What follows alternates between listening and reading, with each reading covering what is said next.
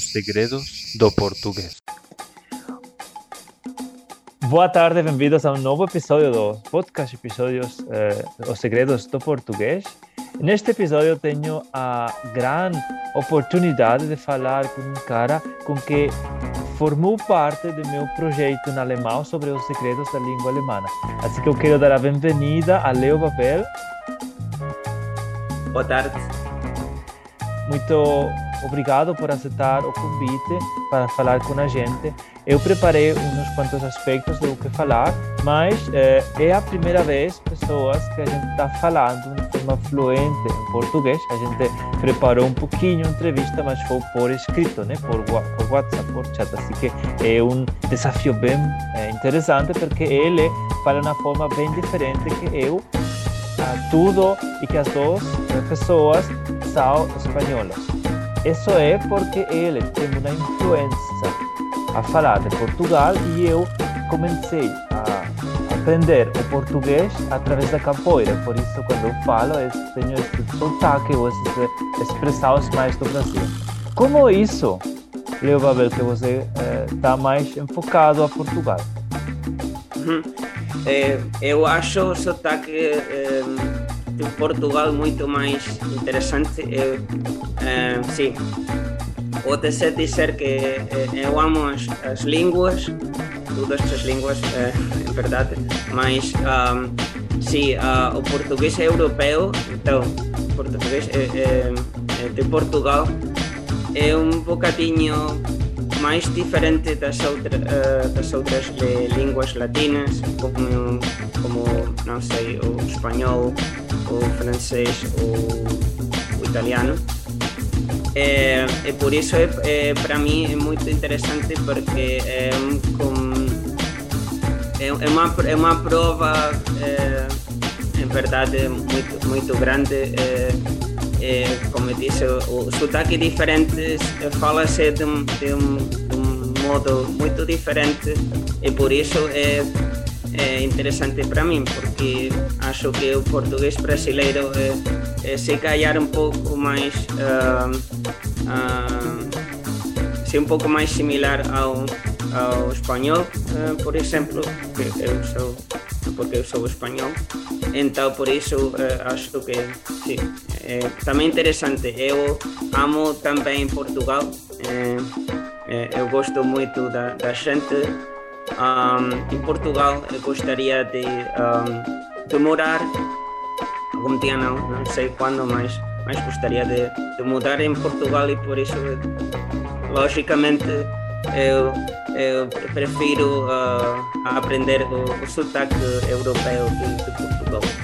Tem uma região favorita ou preferida em Portugal, que você gostaria de morar? Porque também a gente, por exemplo, das Açores, da Madeira, fala bem diferente, né? Sim, exatamente, sim. Os sotaques dos Açores e da Madeira são muito diferentes dos sotaques em Portugal continental. Mas eu gosto mais de Lisboa. Eu amo a cidade, então sim, gostaria de viver em Lisboa ou perto da cidade de Lisboa. Sim. Ali o sotaque é um pouco mais claro, como tu disseste, o sotaque nos Açores e na Madeira é um pouco mais diferente. Acho que também um pouco mais difícil para o meu ouvido. Mas sim, a gente gosta de desafios, porque o Leo Babel escreveu até agora vários livros em diferentes idiomas. Eu desejo também, o público que está escutando, ouvindo, deseja que você também escreva em português, porque você conhece muito bem os segredos de muitas línguas, não? Seria bom para, por exemplo, gente que queira falar português, ou portugueses que querem falar alemão, porque você escreve muitos livros, sobretudo para espanhóis, para público alemão, de como melhorar isso. Mas uma última pergunta sobre esta primeira tema, depois vamos ao seguinte. Que acha das gírias, como das palavras que são bem típicas de um lugar? Por exemplo, quando eu estou escutando a rádio brasileira, tem muitas expressões que só são típicas, que são do Nordeste, ou do São Paulo, ou do Rio. E qual é o valor dessas gírias, por exemplo, para seu português europeu? Como considera essas palavras como mais, sim, da expressão oral? Sim, acho que estas gírias dão uma certa riqueza à língua. Acho que são muito importantes porque assim uma pessoa pode dizer, ok, eu sou carioca, por exemplo, então do Rio de Janeiro, eu sou paulista, então de São Paulo, ou não sei, sou de Lisboa. Acho que as gírias são um elemento muito importante para as línguas e dá-las também uma riqueza muito, que eu acho importante, também natural, sim. Porque eu acho que a expressão oral é bem, como para mim, a interativa das outras três, como aprender a ler, a escrever, a escutar, a ouvir. Desculpa. E você é um experto, não, na expressão escrita, porque você escreveu vários livros sobre isso, e por isso eu gostaria de falar um pouquinho sobre esse tema, e que você pode falar para a gente que literatura portuguesa, ou que autores são inspiradores para você.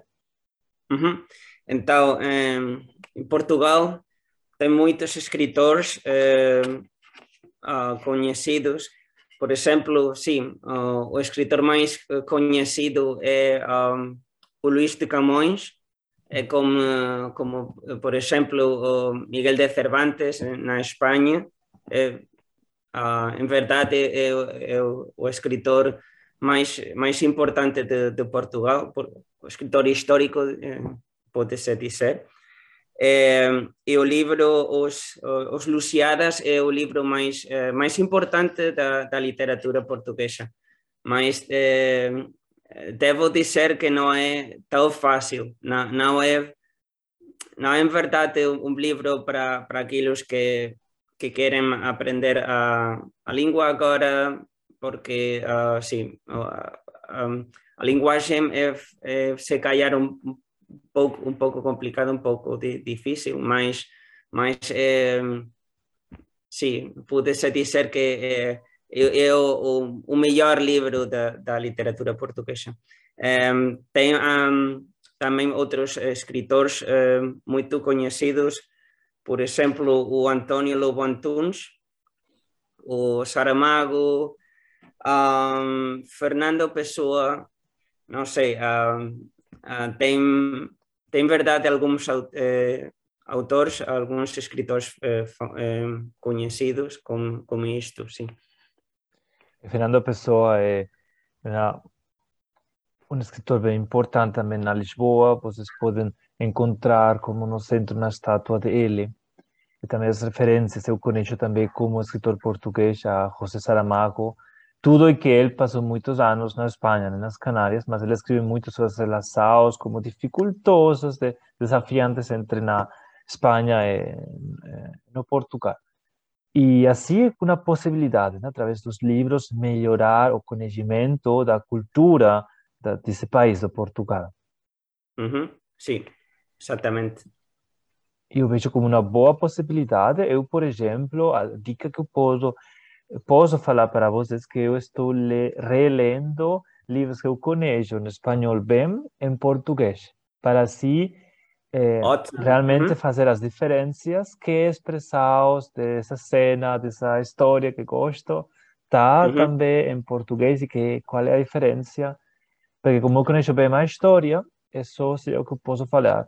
É assim, em sua língua materna, espanhol, alemão, outra, está interessado no livro, pode tentar de ler a tradução em português desse livro.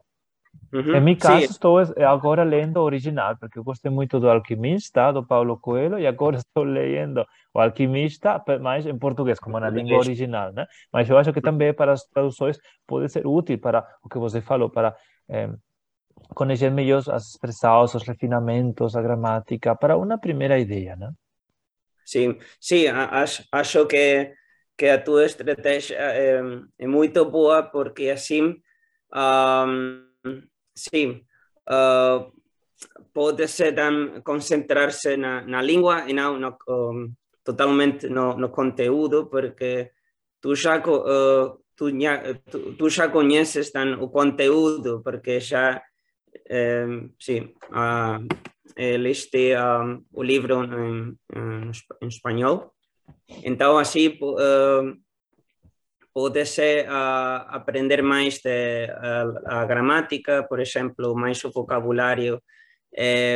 Como eu disse, sim, acho que é ótimo poder-se fazer o mesmo com as séries de televisão, por exemplo. Não sei se você, se tu viste, não sei, uma série em inglês, sim, podes depois ver a mesma série mais em português, se houvesse uma versão português, não sei. E você está falando, agora não lembro do nome exatamente, tenho um pouquinho de vergonha, mas como as frases que está como abaixo, você está fazendo isso nos seus vídeos, a gente vai falar depois disso, do seu canal, e eu acho que as transcrições são bem importantes, não? São bem importantes para melhorar esse momento quando você está escutando algo na série de Netflix ou de Amazon ou Então, sim, assim. as legendas, sim. Legenda, exatamente. Sí, naturalmente quando como uma pessoa não tem um nível tão bom, deveria, sim, acho que deveria utilizar a legendagem, porque assim pode ser, sim, escutar muito mais, pode ser aprender, sim, de um modo mais, sim, digamos, mais ótimo. Uhum. Uhum. Mais dinâmico, né? Porque para mim meu processo foi bem assim, através da música, porque a capoeira é não só dançar ou lutar, sino também isso de tocar um instrumento, cantar alguma coisa típica do grupo, onde a gente está fazendo essas aulas de capoeira, e assim foi bem dinâmico, esse foi o meu processo para melhorar ou para começar com o português, porque agora com a pandemia não dá, é assim complicado, mas Sim, essa coisa de que comecei a falar, a escutar, como os exercícios, entender que é pular, por exemplo, pular é saltar em espanhol, mas é como bem chiara, não? É como bem típico brasileiro a palavra pular, por exemplo. E assim sim, puse, tive a oportunidade de realmente ter um conhecimento global da língua portuguesa. E assim foi o meu processo. Eu falei com isso no outro episódio do podcast, mas eu tenho muito interesse em saber como foi uma pessoa como você, políglota, o processo de falar fluidamente, como a gente escuta em português. sim. Então, para mim é muito importante que escutar a língua muitas, mais ou menos. Naturalmente, se tem mais tempo, é muito melhor, mas pelo menos 30 minutos cada dia a escutar a língua.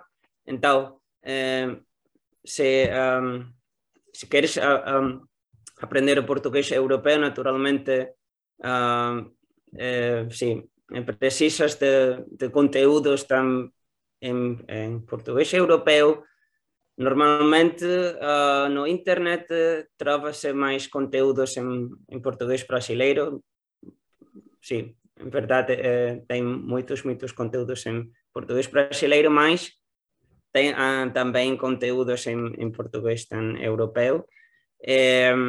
Sim, depois de escutar muitas vezes, depois de, não sei, um mês, de 2 meses, não sei, depende da pessoa, pode-se começar a falar a língua com os falantes nativos. No internet pode-se trovar um companheiro tandem, então para praticar, praticar duas línguas, a tua língua e a outra língua, neste caso, naturalmente o português, também mudar as línguas e assim podem os dois praticar a língua do outro.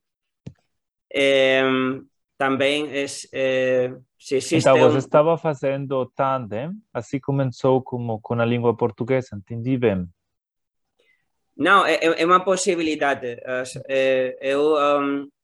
Eu conheço pessoas que falam o português. Sou um pouco autodidata.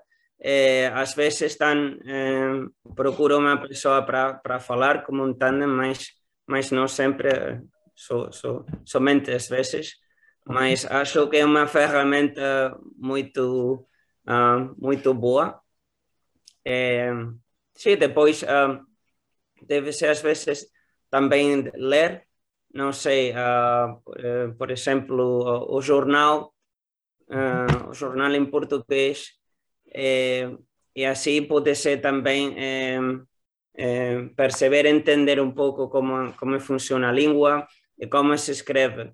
Depois de ter lido muito, pode ser começar também a escrever. Então é um pouco assim, é como primeiro deve ser escutar muito, então receber muito input, depois pode ser começar a falar, depois sim, ler e depois escrever. E assim pode ser, em verdade, melhorar todas as diversas áreas da língua, e pode-se melhorar os conhecimentos da língua estrangeira. E a melhor confirmação é escutar a você, porque assim, de forma autodidacta, você Obrigado. está fazendo as 4 competências, não? Você está escrevendo livros em outras línguas, não o português, ainda mais, a gente tem que milhar regularmente na sua página do Amazon, a gente vai escrever aqui o link na descrição do vídeo e também como ele está expressando agora, não? Comigo na língua portuguesa. E assim como bem enriquecedor, como com um método autodidacta a gente pode não só falar com fluidez, fluidamente o português, sim também outras línguas românicas, também outras línguas de outras famílias com esse método. É importante ter a disciplina, eu entendi isso também com sua descrição. Sim, a Assim que disciplina a é gente tem muito importante, sim.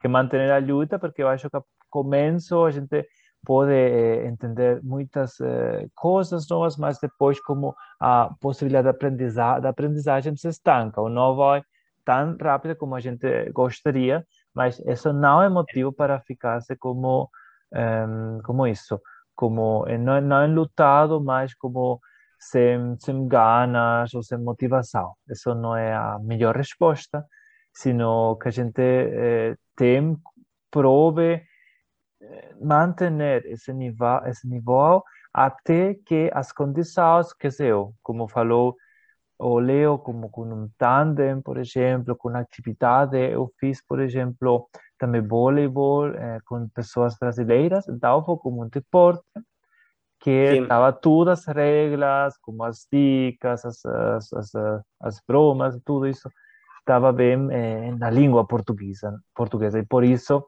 assim pude melhorar de uma forma também espontânea, né? Sim, exatamente. Os hobbies são muito importantes. Por exemplo, eu conheço uma pessoa que fala o espanhol muito bem. E a razão é que ela gosta muito do tango. Uhum. Ela escuta muito o tango e por isso, naturalmente, eu queria também aprender a língua, o espanhol, porque assim pudesse perceber tudo que disse-se.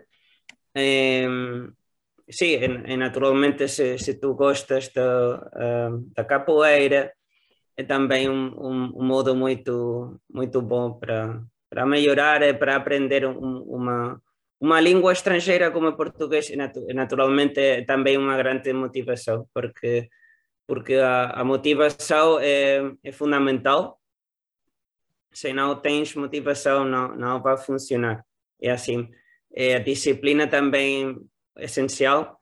Deve-se praticar muito, como eu disse, também escutar muito Sim, pelo menos 30 minutos, não sei, 15, 20 minutos, 30, mas cada dia é assim. Se não fazes isto cada dia e dizes, ok, então hoje vou estudar, não sei, 1 hora, não sei, mas amanhã não tenho tempo, não sei, força na quinta, vou estudar uma outra vez, não vai funcionar, porque é assim, deve ser sempre procurar-te um pouco de tempo para estudar a língua, para escutá-la, para praticar mais cada dia, mas sempre um pouco, é muito melhor um pouco cada dia que, não sei, 2, 3 horas na segunda-feira e depois estão 1 hora no sábado, por exemplo.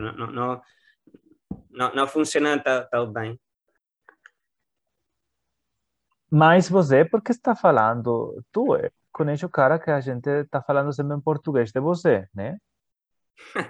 Sim, porque em Portugal fala-se de tu, então quando falas como a segunda pessoa, fala-se de tu e não de você. Então, o plural é vocês, também vós no norte de Portugal, mas singular é tu, é muito comum em Portugal. É uma pequena diferença na gramática em Portugal e no Brasil. Uhum. Entendi. Porque eu conheço que também como o nome em inglês Volksens, como palavras que são bem diferentes na língua como da Portugal de português de Portugal e Portugal de Brasil, né? Conhece algum Sí, exemplo para nós, para sí, as pessoas que tem, estão tem, escutando, ouvindo? sim, verdade, tem muitas diferenças e muitas palavras diversas, como, por exemplo, bocadinho é um pouco, mas no Brasil não diz-se Não. Eu diria espontaneamente sanduíche, né? Do inglês, eu acho que é por a influência dos Estados sim. Unidos que a gente fala de sanduíche como sándwich. Uhum, Exatamente. uhum. Então, também, sim, cara, quando tu dizes cara, em Portugal diz-se gajo. Então, um rapaz, por exemplo, é um gajo, não é um cara, é um gajo. Também, sim, o autocarro em Portugal é o ônibus no Brasil. O comboio em Portugal diz-se, acho que é trem no Brasil. Então, tem muitas palavras. A pronúncia é também muito diversa, porque em Portugal fala-se com uma boca mais fechada, Uhum. e no Brasil fala-se com uma boca mais aberta. Soa também muito mais musical. Por isso disse que eu acho o português europeu muito mais interessante, porque, sim, o português brasileiro não é tão diverso do espanhol, então quero dizer a pronúncia, Uhum. sim, mas a pronúncia do português europeu é para mim uma coisa nova, é muito interessante para uma pessoa que ama falar as línguas estrangeiras. Sim. Que bom, eu lembro agora, quando você está falando das diferenças da linguagem, que eu estava num restaurante e eu perguntei onde, não, eu perguntei, cadê está o banheiro? E como, o que está falando? Porque cadê é onde, Casa do é assim banho. como, Hum, exatamente. E depois era como tá, em vez de está, não? Porque a gente no Brasil sempre está fazendo as palavras bem curtas, e depois uhum. não era banheiro, era casa do banho. Casa do banho, exatamente, sim. Sim. Então, E a mesma também expressão foi como bem diferente para a pessoa portuguesa, né? é assim, por exemplo, em Portugal diz-se também frigorífico, é também a mesma palavra em espanhol, mas Uhum. no Brasil diz-se geladeira. Então, como eu disse, muitas palavras diversas, mas muito interessante para mim, sim, porque é como uma língua interessante para aprender. Ótimo, então a gente vai falar mais sobre a parte escrita a continuação e vamos ver que diferenças há entre os escritores brasileiros e portugueses, né? Uhum, sim. Então, por exemplo, a gramática é um pouco diversa. O gerúndio forma-se de uma outra forma em Portugal. Se, por exemplo, não sei, estou a comer, então agora estou a falar contigo, Uhum. então, mas no Brasil diz-se estou falando, em Portugal é como estou a falar, então é diverso. É, sim,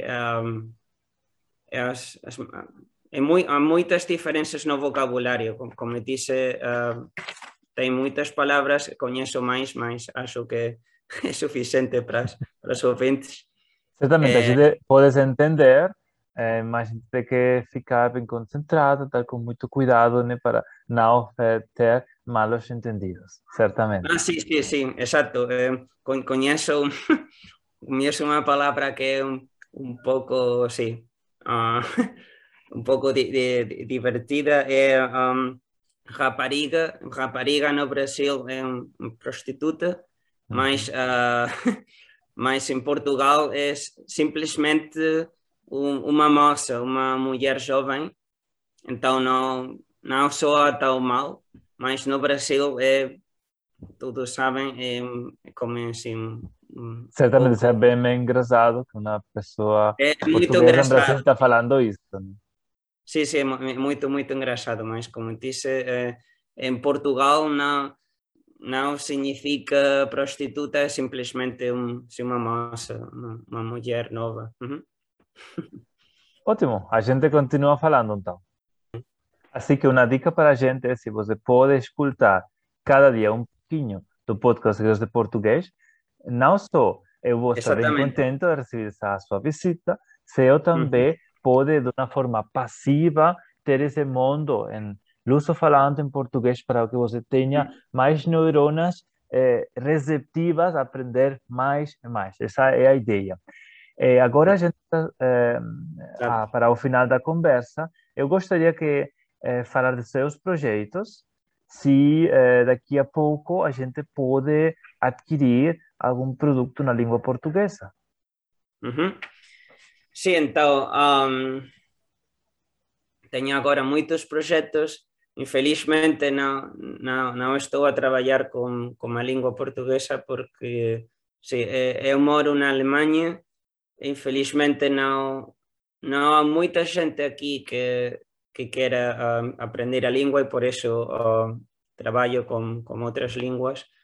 Mas no futuro gostaria muito de escrever um livro em português.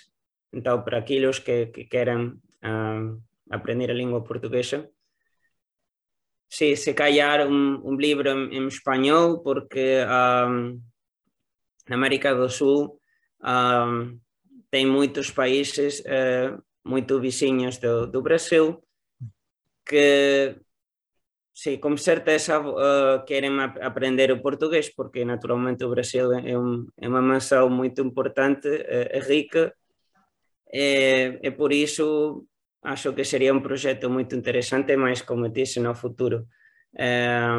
Agora estou a trabalhar no meu canal de YouTube, é um canal para aprender o espanhol.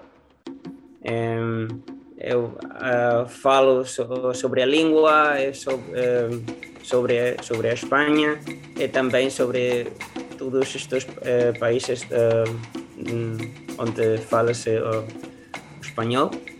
E também, como o David disse, eu publiquei também alguns livros, muitos em alemão, também em espanhol, para aqueles que querem aprender uma outra língua, por exemplo, espanhol, então espanhol para os alemães, francês para os alemães, ou então inglês para os espanhóis, para aqueles que falam espanhol. Então, sim, tenho alguns livros, mas no futuro gostaria muito, em verdade, gostaria muito de de trabalhar mais na língua portuguesa, sobretudo com este sotaque europeu que eu acho muito, muito lindo, mas vamos ver sim. E vai ser como muitos mais segredos da língua portuguesa, como pode ser, não, que duas pessoas da Espanha falem com sotaques com estrangeiros bem diferentes. Isso é o episódio de hoje. Eu vou convidar vocês que podem seguir nas redes sociais a Leo Babel, também faz sua conta de Amazon para que vocês possam recomendar os livros, como nas línguas que ele falou, espanhol, francês e inglês.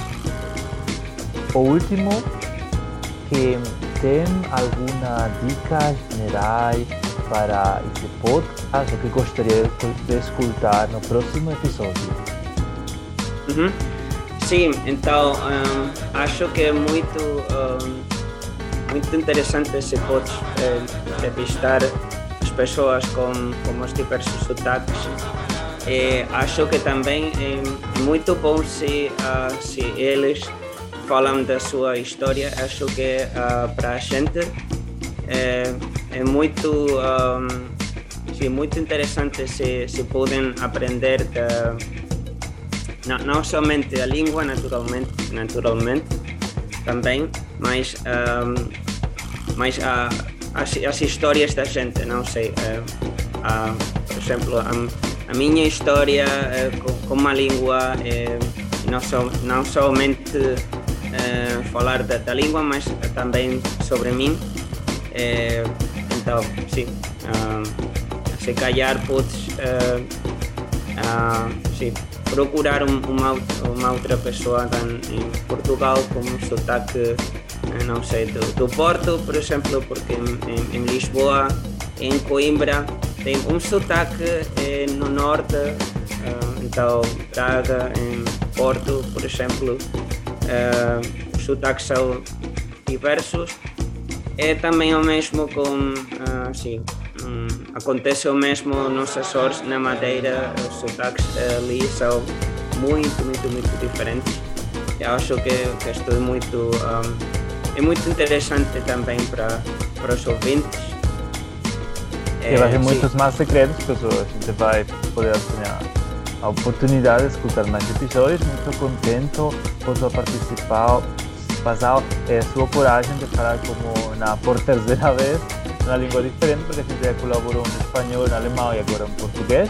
Eu acho que a quarta língua pode ser o catalão. A gente pode procurar. Não sei, mas agora não posso dizer muito em catalão. Aprendi um pouco de catalão com você há 2 semanas mais ou menos, sim. Mas não posso tão falar fluentemente. Felizmente não posso mais, não sei, se calhar no futuro.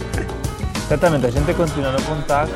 Muito obrigado por estar aqui hoje e até o próximo episódio, gente. Boa sorte, né? Ok, tchau, malta. Inscreva-se ao canal de YouTube Os Segredos de Português, no Instagram Segredos de Português e na página do Spotify.